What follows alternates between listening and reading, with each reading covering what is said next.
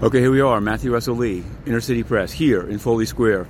We're coming to the closing arguments of the Larry Ray case trial. Sex cult at Sarah Lawrence, but more than that. Also, across the bridge, the 1MBD trial, closing arguments today. It's all coming to a close here. That's the Malaysia Development Bank, or Bernaha, and money stolen from it, some of which remains with UN affiliates. They never returned a penny.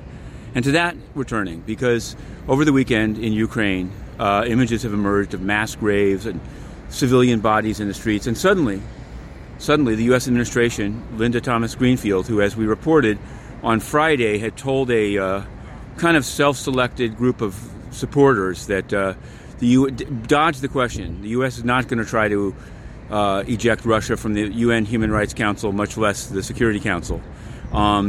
Then she went to Moldova and said, the UN is really doing a lot for you.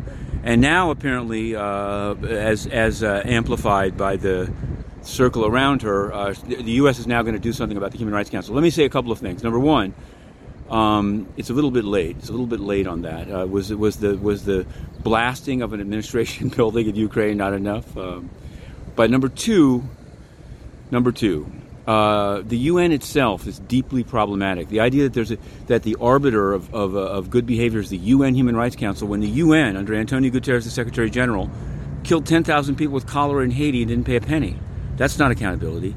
The UN doesn't discipline its own peacekeepers that rape children in CAR and DRC. And in fact, when Inner City Press asked about it, Antonio Guterres, who's apparently supportive of those activities, or at least doesn't want them talked about, had Inner City Press banned. And the U.S. mission, told of this, has done nothing, because they don't. So the question I have for them is their job to promote the UN to Moldovans, or to ensure that the UN lives up to the charter and also doesn't throw independent American media out so that it can propagandize?